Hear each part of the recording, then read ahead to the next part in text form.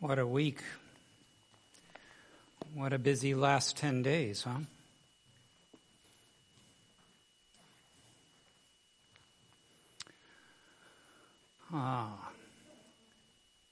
An alert goes out at a high school like that.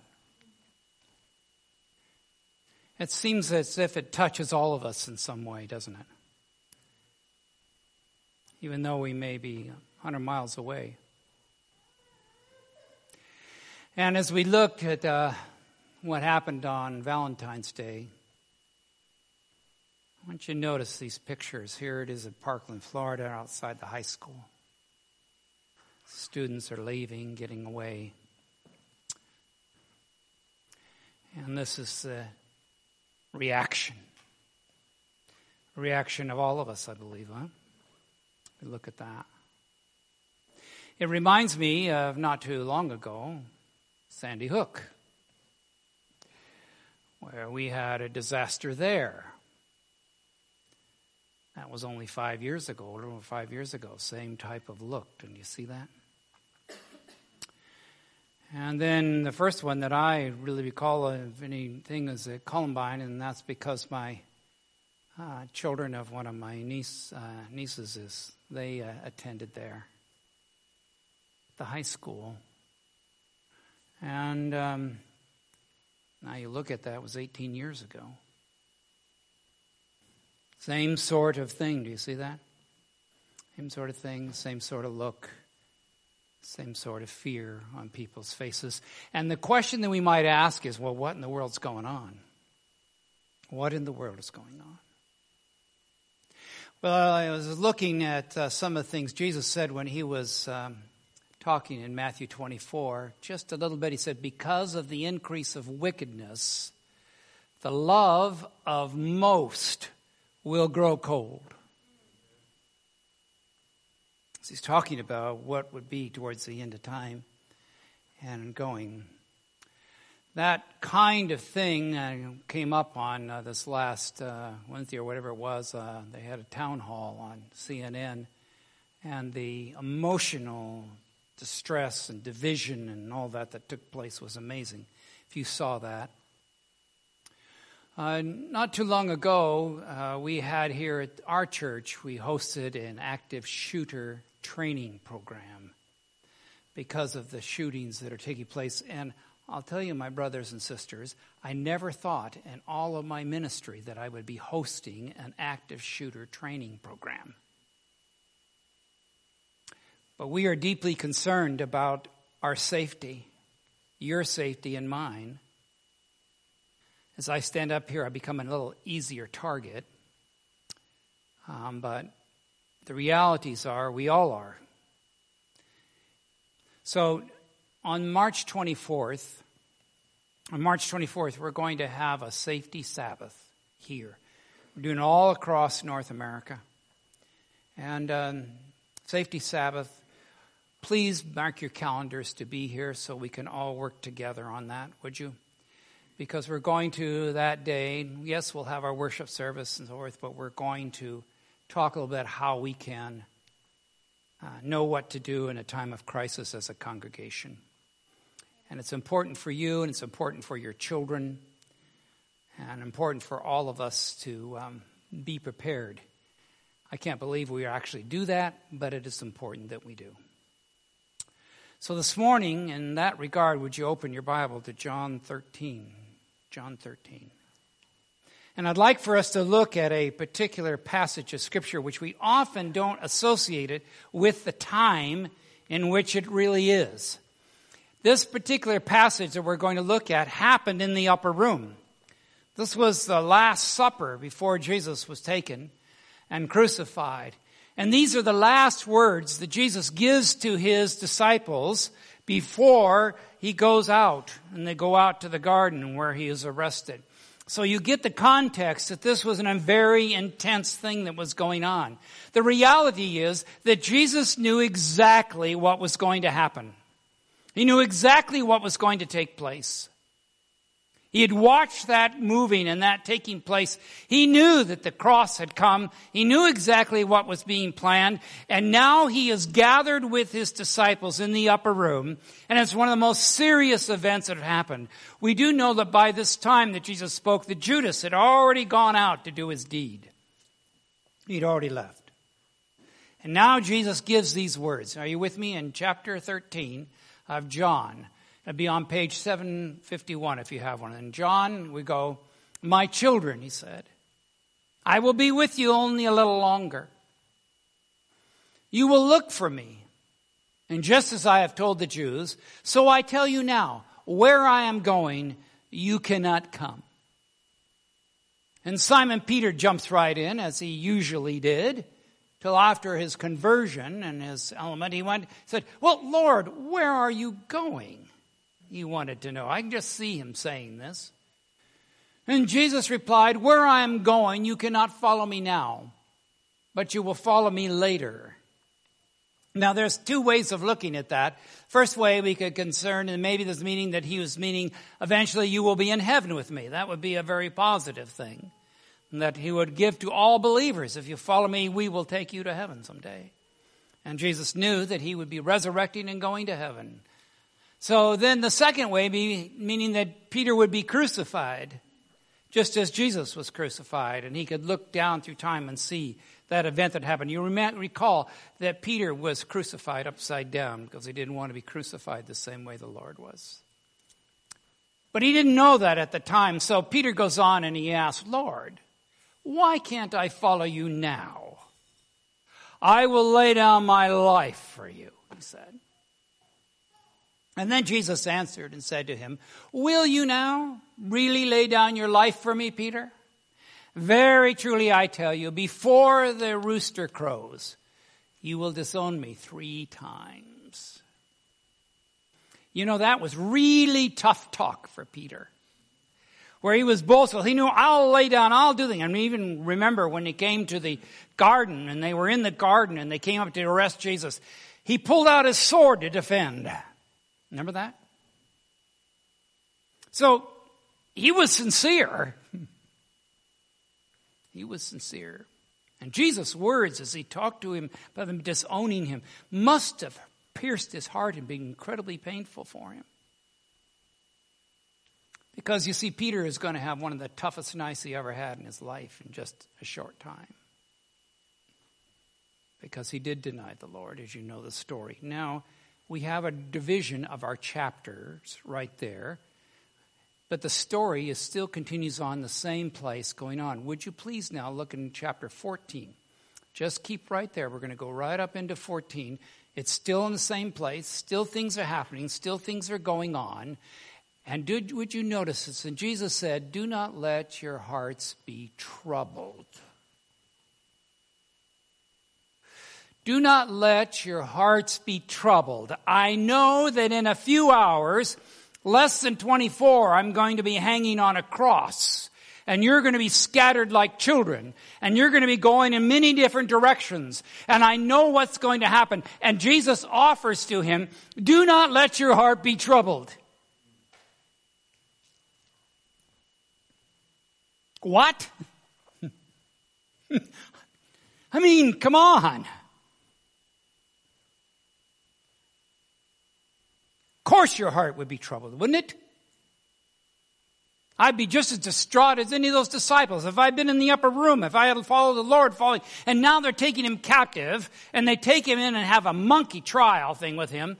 It's kangaroo court in there, and here we going on things. And he turns to me on this hour, and he says, what's coming up? He knows what's coming up. He says, do not let your hearts be troubled. For you believe in God, believe also in me. My Father's house has many rooms. If it were not so, would I have told you that I'm going there to prepare a place for you? Prepare a place for who? All of us. Going to prepare a place for you, he told his disciples. Because in the next couple days, you are going to think everything is over. that this troubled heart that you're carrying and you're going to have, and the adventures you're going to have, you're going to find out very quickly what I'm talking about, and I'm calling upon you to believe in me. Believe me.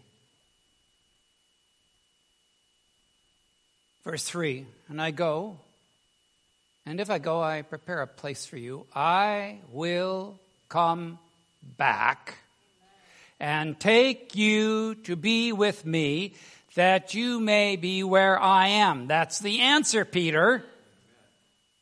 I will come back.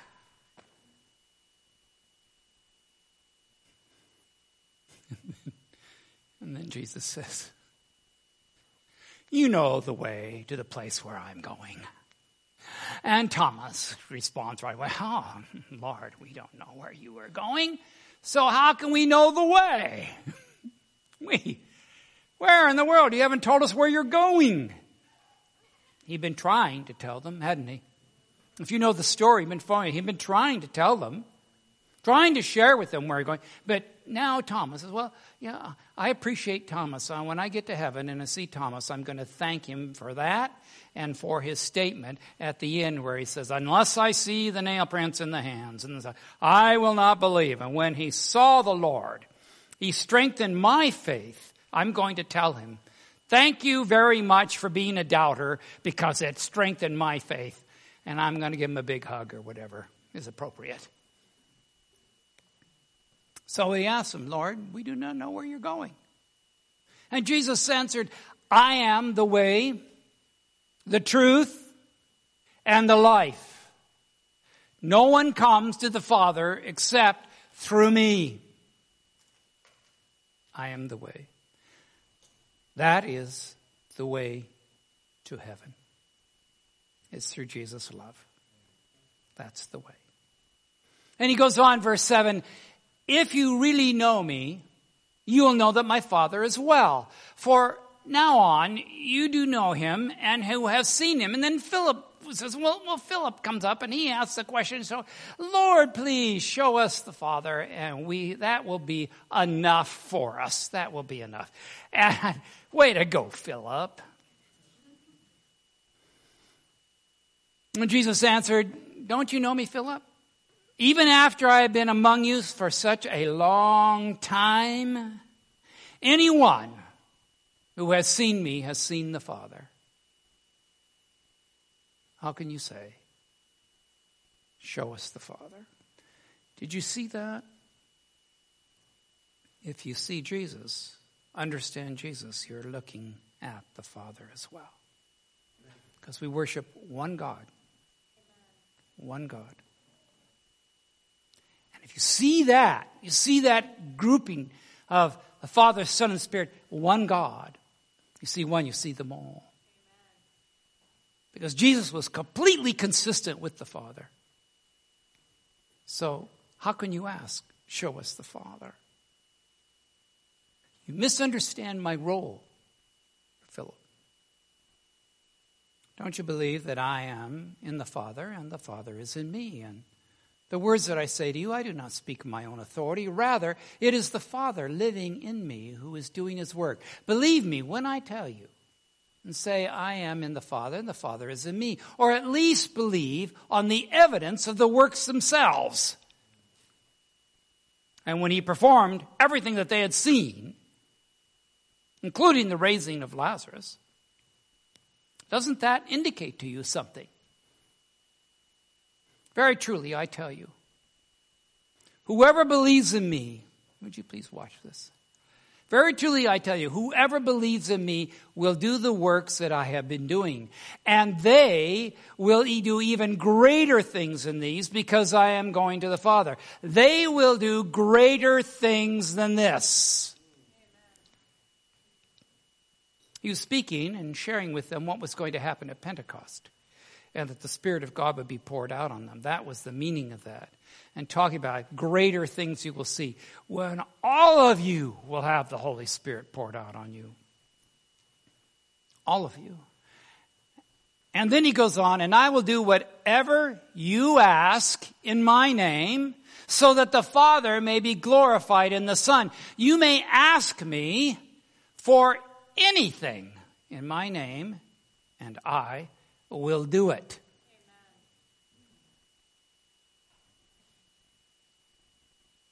It's amazing what that would be including. Submitting to the will of God. You will know where God is leading. If you ask, God will do that. Asking that. So how did that roll out? So would you look at Acts chapter 3? I'm going to read it to you as it's here in my Bible. I want to just share. You just follow the story along, would you? Just follow the story along just a bit. One day, I'm in chapter 3 of Acts. One day, Peter and John were going up to the temple at the time of prayer, and it was 3:00 in the afternoon. Now, this story happened not too far after the Pentecost. So they're bold now. Peter and John are bold. They're not hiding in the upper room anymore because the Holy Spirit had been poured out on them, and they're bold. And so now a man was lame from birth, was being carried to the temple gate called Beautiful, and where he was putting every day to beg from those going into the temple courts. And when he saw Peter and John about to enter, he asked them for money. Alms for the poor. Reach out. Alms for the poor. And Peter looked straight at him, as did John. And then Peter said, "Look at us." And so the man gave them his attention, expecting to get something from them. Then Peter said, "Silver or gold I do not have, but what I do have I give you. In the name of Jesus Christ of Nazareth, walk." Did you see? Jesus said you will see greater things. See? That's what Jesus was telling them at the upper room. And this is Peter. This is Peter doing it. Taking him by the right hand, he helped him up, and instantly the man's feet and ankles became strong. He jumped to his feet after being a cripple all of his life. And he began to walk, and then they went with them into the temple courts, walking and jumping and praising God. And when all the people saw him walking and praising God, they recognized him as the same man who had been sitting out begging at the temple gate called Beautiful. And they were filled with wonder and amazement at what had happened to him. It picked up Jesus' ministry, you see, carried on. So Jesus said, "Let not your hearts be troubled."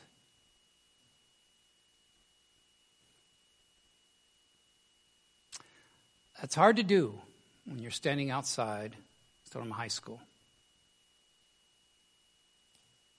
Isn't that true? And it's hard to do when you're living in a world where I have to have a safety Sabbath.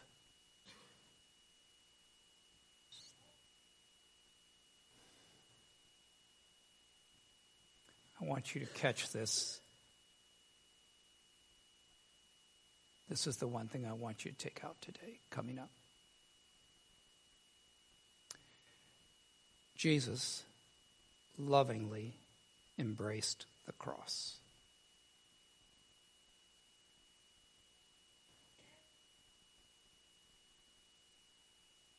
Jesus lovingly embraced the cross because you were worth it.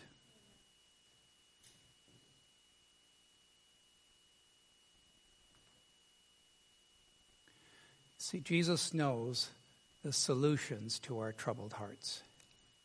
He knows. He knows what it would be. He knows how it would work. He knows the end from the beginning. And as I was thinking over what had taken place over there in Parkland and other places and our training and our things that are going on and all happening, my heart is troubled. But Jesus is the solution to our world. Because Jesus said, "I am the way, the truth, and the life." I am the way, the truth, and the life.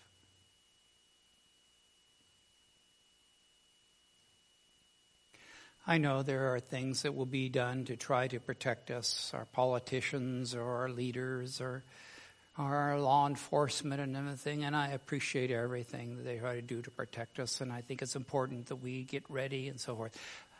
It ultimately, the solution to the problem of this world lies in Jesus.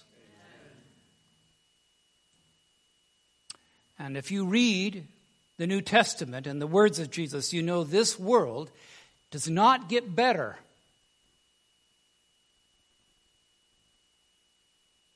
And that's sobering, because I used to think 20 years ago, this is as bad as it could be. But now look at it.